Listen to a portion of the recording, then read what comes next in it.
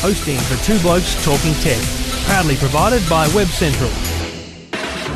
Now, it's time for Two Blokes Talking Tech. There is a lot going on in technology, as always. With all the latest news and information about technology. Fantastic to get these speeds on a mobile phone, isn't it? The speeds on this thing are amazing. Two Blokes Talking Tech. Very nice, snappy performance. It's a good phone. Yeah, there's a few pros and cons with this. With Trevor Long from yourtechlife.com. Now, my advice to people who like this kind of service is... And Stephen Fennick from techguide.com.au. I really like this new service. Gives you that flexibility to hear your music anywhere. Two Blokes Talking Tech. Stephen and Trevor always providing the best advice. Lots to talk about on Two Blokes Talking Tech. This is Two Blokes Talking Tech.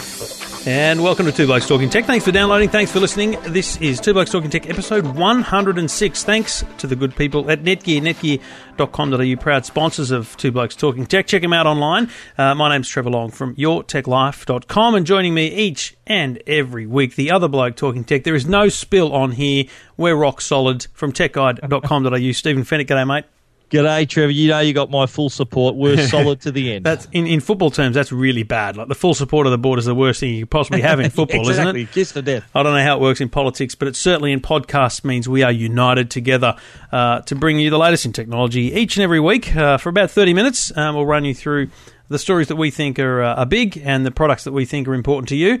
And we do it here, as I said, thanks to Netgear. Two Blokes Talking Tech. You're listening to Two Blokes Talking Tech with Trevor Long and Stephen Fennick. And pretty hard not to kick it off this week with the Samsung Galaxy S4. Now, I was in Melbourne last week, and the timing of the Samsung launch was perfect in New York. It was like 10 or 9 o'clock our time or 10 o'clock our time. So sat around watching the live stream, and it was the most bizarre press launch or launch of a product I've ever witnessed in my life. And I hope to goodness that no one else does the same thing. This theatrical bloody acting. It was on Broadway, don't forget. Yeah, whatever. I mean, it's just weird. Anyway, the device, as we speculated last week, looks pretty much exactly the same as the Samsung Galaxy S3, and they haven't been canned as much as I would have thought for that as I predicted, because Apple gets canned when they don't change the device, but the specs are better. It's lighter. It's kind of literally, this is just Apple all over again. It's thinner, it's lighter, it's faster, all those things. But to me, the focus, Stephen, was really on the features of the software, not the actual device. Yeah.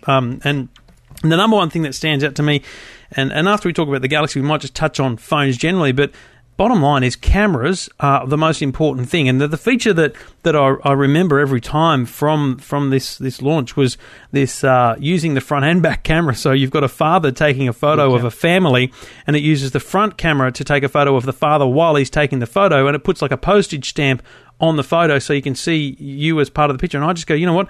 Couldn't you just give the phone to someone else and take a photo of you all? I don't know. Nobody misses out then, do they? But I agree, Trev. I think it's, the hardware, it's kind of, they've done all they can do, although I'm surprised they didn't mention the 8-core processor, which I thought was a bit of a standout feature for mine. I thought that would have been heavily emphasised. But they've managed to fit a bigger screen into the same size device, which I thought was pretty good. It's obviously got a thinner frame around the edge of the screen there. But now I think the features, though, they sound really good on paper, but will you actually use them? Exactly. I'm thinking with the eye scrolling, that's terrific. Smart scroll, smart pause, they're great features and, got a bit of a wow factor during the presentation. But are you going to actually use these things? I don't know. It's something that we're yet to see. I can't wait to get my hands on it to try it. Air View, I think that's a handy feature that's carried over from the Note 2 and the Note 10.1. So rather than using the S Pen, you hover your finger over an email or a document or whatever and you get a preview. Air gestures, that's another one that I like too, where you can actually gesture control, you go through your browser or control your music, answer calls, things like that. I think the silliest demonstration, though, on this over-the-top Broadway-style presentation was the group play. That's the feature where you can all stream the same music through your phones. And there were 5 ladies on stage dancing with their Galaxy S4s all in a group. Now, I can't imagine a lot of people doing that. But anyway, finding 5 people with the same device and then being able to coordinate the music through 5 devices, I think it's going to have to be a highly organised party for that to happen. I think I fell asleep by that point in the presentation. but here's what's interesting to me, and again, I'm going to throw this back at the Apple thing, the Apple kind of comparison, and say to you this. So the device is similar. right? So let's call it a 4 to a 4S comparison, okay? Galaxy S3 to a Galaxy S4, similar device, better specs, new software. Here's my problem. You've got a Galaxy S3, you don't get all these things. Like, why isn't Samsung making commitments to its customers, its loyal customers with the Samsung Galaxy S3, that a lot of these features, which are frankly software-driven, won't be available to them as well, just by default, in the same way that with iOS, with Apple, they roll everything out. Now, of course, importantly, some features with iOS are only device-specific, like Siri is not available, I think, on the 4, but it is on the 4S. No, you're right. That's a great point, and you're right. There is a lot of. I know it is software driven. A lot of these features are software, part of the software, but there is a bit of hardware involved. I think, especially with the eye scrolling, that's using the camera, I guess, and maybe the stronger camera that's on the device. The Air View, I think, is something that you need. There's a bit of hardware involved there as well. But no, but I think that's how you mentioned with the iOS updates. That's Apple's strength. I think Phil Schiller, the senior vice president for marketing over at Apple, who does all the presentations now in place of Steve Jobs, he actually came out in the press a few days before the Galaxy S4 announcement, to trying to deflate it a little bit. And he was commenting on the fact that the iOS, well, they're sort of not iOS, the OS, the Android OS, is a year old. So he was commenting on the fact that it's an old piece of software.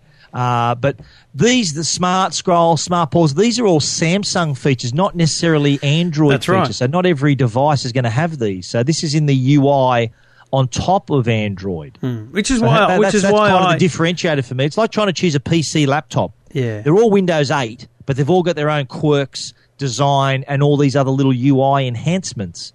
Samsung here are obviously trying to get to the top of the pile with their new enhancements, but obviously they've got the hardware to back it with 30 megapixel camera, bigger screen, faster processor, so that it's got some grunt to run it. Yeah, and look, all I reflect on with that conversation about the operating system, the rollbacks is, maybe the issue for Samsung is they literally have too many devices that people would expect it on so many things. They need it really just to be specific to the Galaxy flagship, and even the Galaxy name is used on so many devices. But look, I think it's a great looking phone. I think it'll smash it in the market, just like the Galaxy S3 has. Absolutely. It has a lot more competition now. Just quickly before we talk about other things, just put your hand out and count on your fingers the big phones right now. iPhone 5 still a big phone. Galaxy S4. Sony Xperia Z, LG Optimus G, HTC One. I mean, these are all... The Z10 you said already, the BlackBerry? Yeah, the BlackBerry Z10. There's 6 phones, right? There's 6 phones. You can't count them on one hand. These are all top quality phones and a tough decision. And now, though, but Samsung are going to be at the end of the line. We're not going to see the Galaxy S4 till the end of April. So I think a lot of these other companies are thinking, well, do we get sales now, or we're here in market now? Samsung are not out till the end of April. I think there's going to be a lot of people waiting for the Samsung device. But you think of also, the elephant in the room is Apple. Yep. Now, what's their move? Now, we potentially... If they stick to their current product model, their rollout of products, they usually wait 12 months.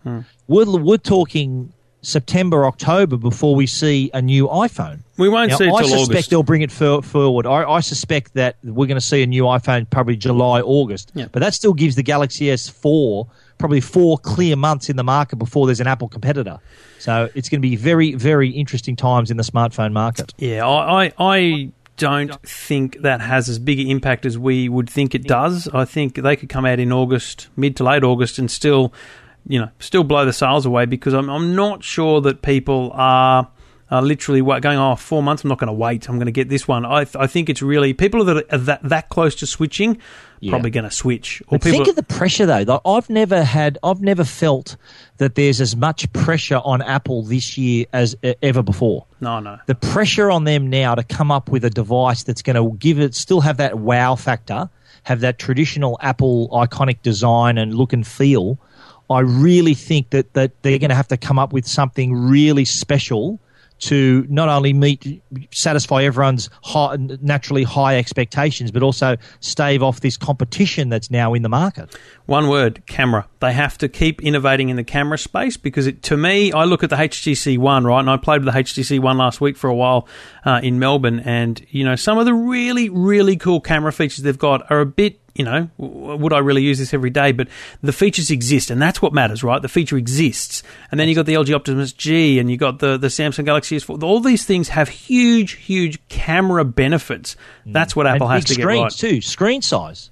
Apple are going to look silly. I'm going to say it. Apple are going to look silly if they stick to a 4-inch screen. No. Amid all these other big phones, Apple are going to look miniature. No, I think they've got to do it. No, they stick to it. If I'm Apple, I stick to my screen size. No, I reckon you build an iPhone HD, build like a 5-inch screen, and then keep your normal iPhone 5 or 4 as maybe your 4 as your entry level, 5 as your mid range, HD as your hero product. Yeah, well, I don't see it happening. That's Tim, where we differ. He's a regular listener. I hope he's paying attention. Tim, we look forward to you settling this bet for us when we see the new iPhone later in the year. And you can read more about the Galaxy S4 at Stephen's website, techguide.com.au.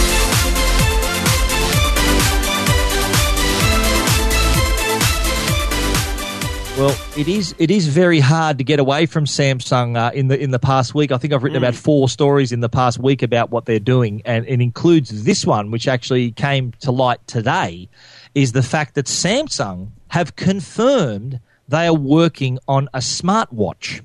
Now, the rumours have been around for quite a while that Apple were also producing an iWatch that could possibly either stand alone as a device. We don't know yet. It could be its own little phone, or can work with your current iPhone, iPad, things like that. I suspect the Samsung device will stand alone. It'll be just basically a really basic mobile phone that you can strap to your wrist. The sort of the wearable technology trend, I think, is what a lot of people are talking about. But I think what this has done, if Apple aren't, well, if it was just a rumor, I think this has probably pushed it into fact now. I think Apple, this is going to force their hand to produce an iWatch.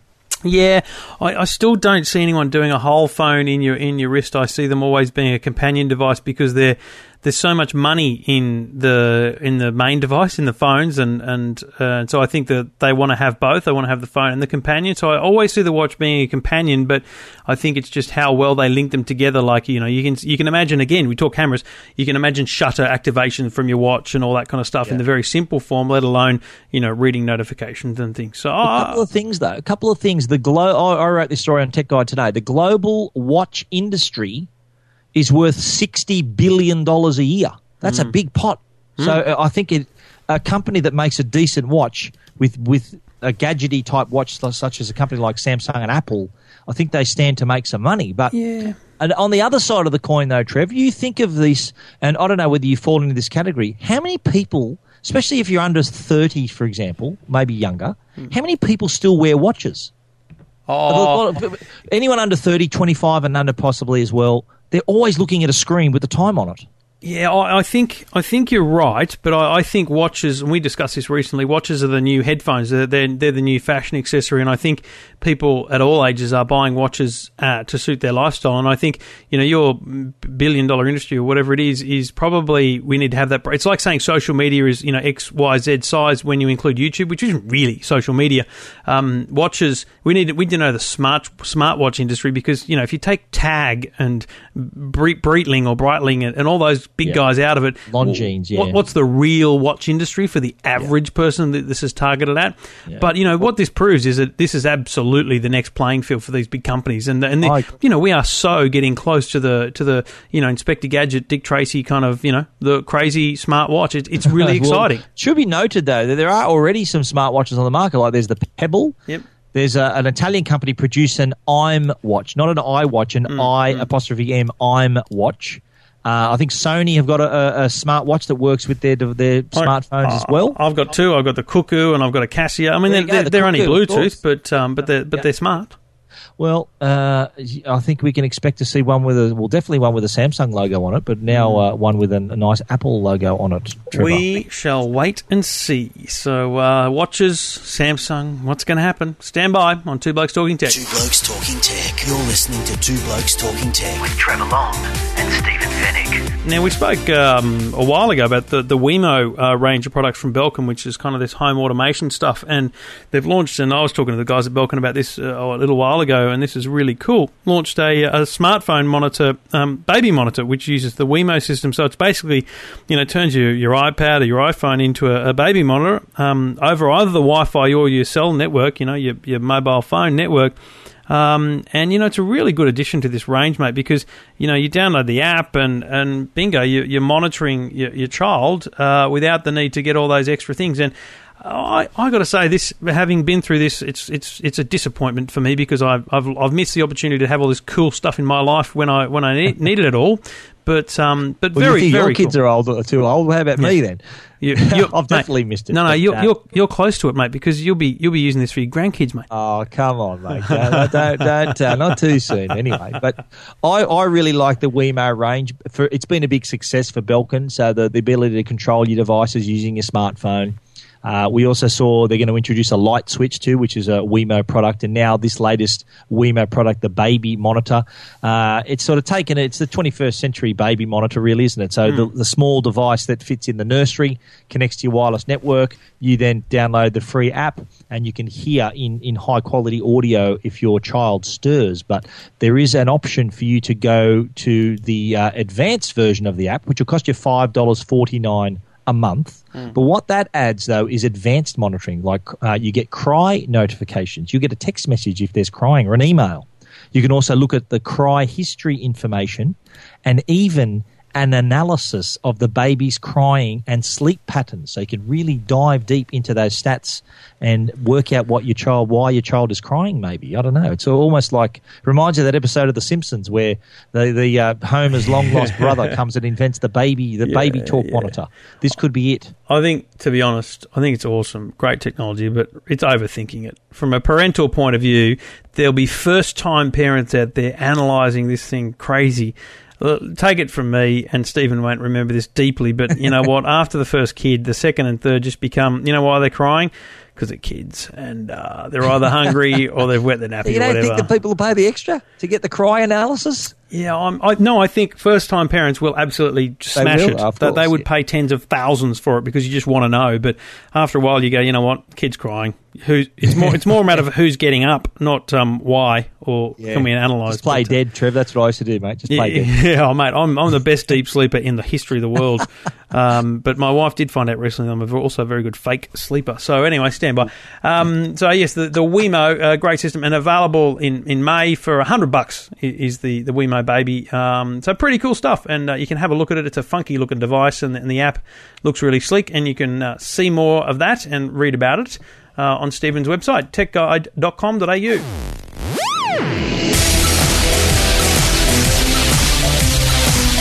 And as we tell you each and every week, all thanks to the good people at Netgear, and we thank them for their continued support of Two Blokes Talking Tech. And don't forget, Netgear have that great range of wireless range extenders, and Netgear wireless range extenders improve wireless coverage to eliminate dead zones in your home network. Range extenders ensure a reliable connection and expanded coverage area for your wireless network. And they've got three basic ranges of products, but in simple terms, two styles. One that stand up, looks like a normal router, but it's a range extender, and the other one is like a PowerPoint, and it's literally like a double adapter. You plug it into your PowerPoint. It's got a couple of antennas. Press a few buttons and it connects to your network, and you've expanded your wireless network into points of the home where you weren't getting wireless before. Great stuff for your home. And if you've got a dead zone in your home, check out the Netgear website, netgear.com.au, for all the information and some advice on how to get that happening in your home.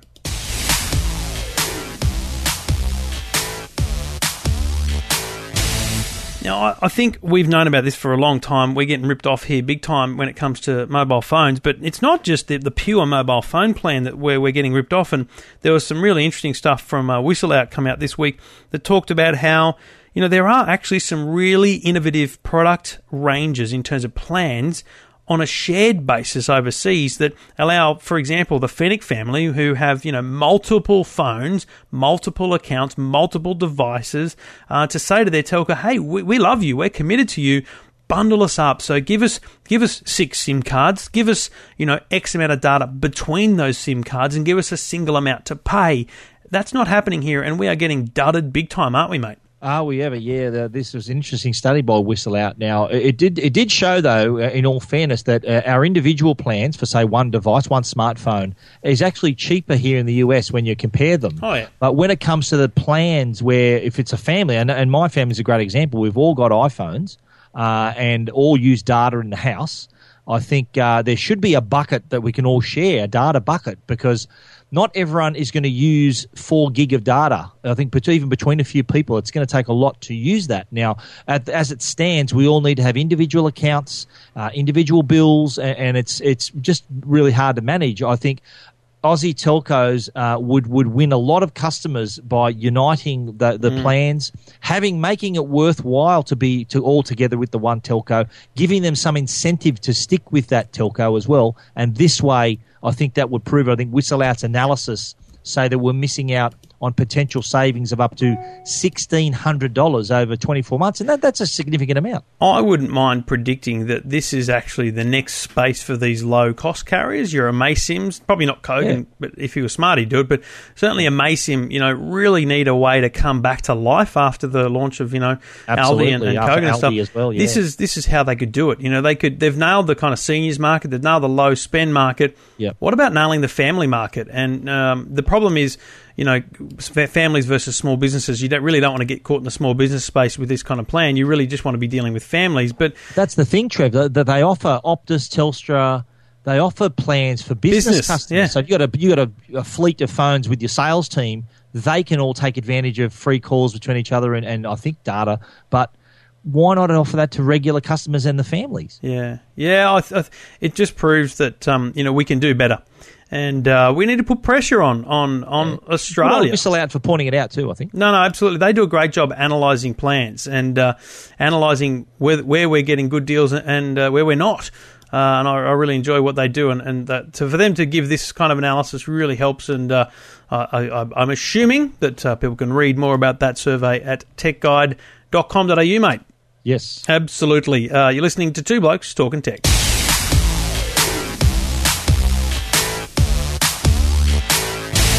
Well, we saw at CES all the major companies announcing their new televisions, and Panasonic have actually officially revealed them here in Australia with a launch from next month. Now, the range is actually quite large. There's 25 new televisions, 6 plasma models, 19 LED models, and all with mostly smart features, most of them 3D as well. New features include things like voice recognition. They've also got built-in cameras so that there's face recognition, so you can actually set up an account. It can detect you as a user and then automatically switch it to your profile, so all your favorites there, your favorite streaming services and all your apps are there as well. There's also a swipe and share feature which allows you to link your iOS or Android device to easily move content between the TV and the tablet as well. So interesting range from Panasonic.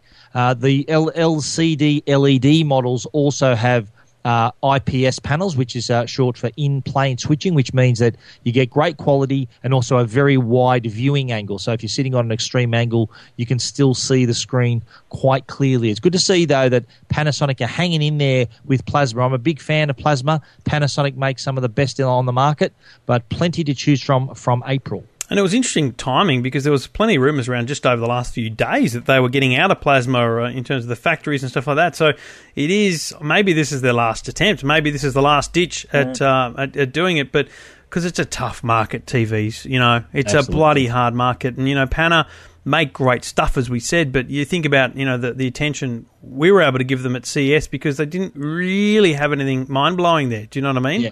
Well, Samsung and LG are obviously going to come back at them with their range from April also. So March looks like it's smartphone month. April, May is going to be the smart TV months. Samsung and LG have both got some pretty spectacular devices, some panels up their sleeves, including some OLED TVs, which we'll see, I think, around April, May as well. So it's good to see that Panasonic have decided to get out there first and offer these and pretty reasonable prices too. Like the very latest plasma, they say that, for example, their 50-inch, their P50ST60A, if you want to know the model number, $17.99, and that's got all the bells and whistles, 50-inch plasma, That's pretty good value if you ask me, if you're a fan of plasma. Yeah, nice stuff. And again, as we've said, it's good quality TV. Don't absolutely doubt that. And well worth checking out if you're in the market for a new TV, the Panasonic range. Two Blokes Talking Tech. You're listening to Two Blokes Talking Tech with Trevor Long and Stephen Fennick.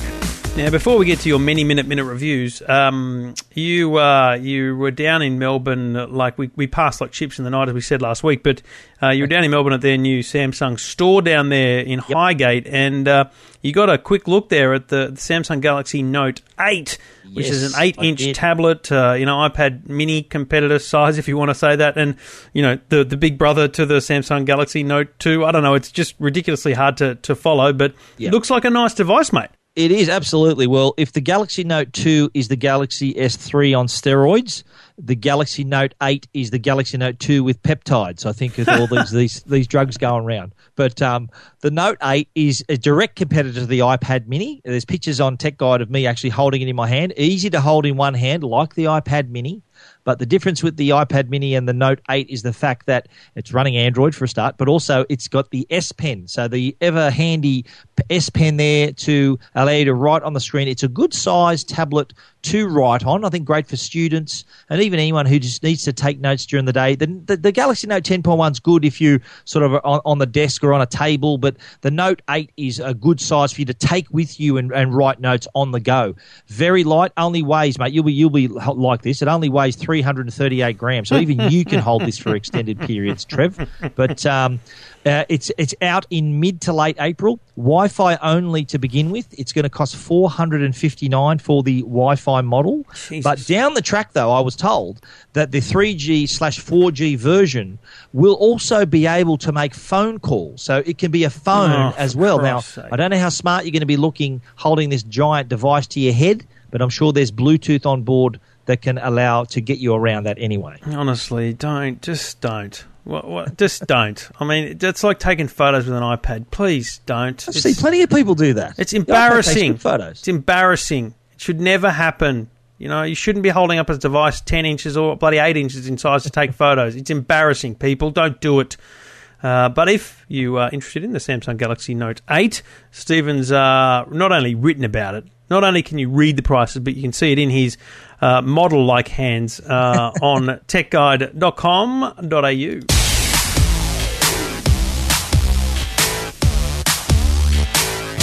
You've picked two very obscure-sounding products for this week's Minute Reviews. Tune-to-Air Bluetooth? Yes, well, iPod docks, in-car music systems. Rather than you have it now, I'm talking the old 30-pin dock connector. What happened when the iPhone 5 came out? The dock didn't fit. If you had an iPhone 5, you had an old dock, no can do. But with this new product from Vizio, it's the Tune-to-Air Bluetooth adapter. So what it basically does, fits on the 30-pin connector on your dock or in your car, and it can wirelessly connect to your iPhone, iPad, or iPod.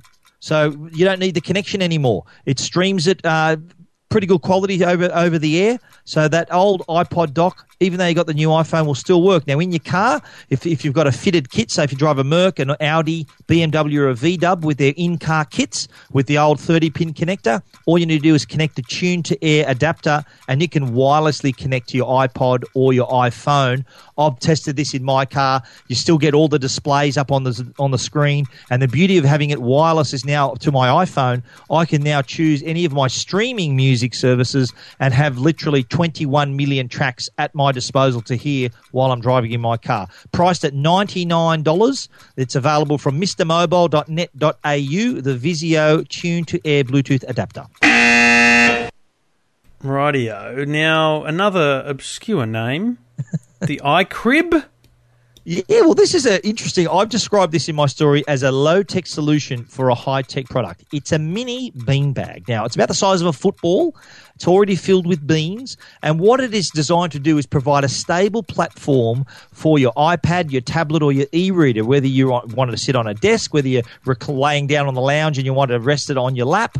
It comes with its own little smartphone pocket. You can also fit a pair of headphones in there if you need to, so they're within easy reach. And they're available available in a number of colours and materials. There's zebra patterns, there's cord patterns, blue denim, dots, heart shapes, all kinds of patterns and colours, chocolate colour, black colour, red. Only priced at $29.95. It's from a company called Life. There's a link to where you can buy them on techguide.com.au, but might make a good Mother's Day present in the coming months. But again, a low-tech solution at an affordable price for your high-tech devices. Big, important question. Does it come with the beans? Yes, it does. Comes pre-filled. You weren't listening, Trevor. I said that. No, it does come full of beans, just like yourself. I'm not always full of beans, but right now I am pumped and full of beans because I love the idea of the iCrib, and you can check out some great photos of that at techguide.com.au. Two Blokes Talking Tech. You're listening to Two Blokes Talking Tech with Trevor Long and Stephen Fennick. Another one in the can, my friend, and each and every week we're here for 30 minutes bringing you the latest in technology. You can follow us, go to twoblokestalkingtech.com, and that'll give you the Facebook page where all the episodes are, but most importantly, go to iTunes, check it out there, or at techguide.com.au. You can listen to both Two Blokes Talking Tech and the Tech Guide podcast, and you can go to yourtechlife.com to listen to my podcast, Your Tech Life. Stephen, thank you, mate, and talk to you next week. Been a pleasure. Talk to you next week, Trevor. Two Blokes Talking Tech. You're listening to Two Blokes Talking Tech with Trevor Long and Stephen Fennick.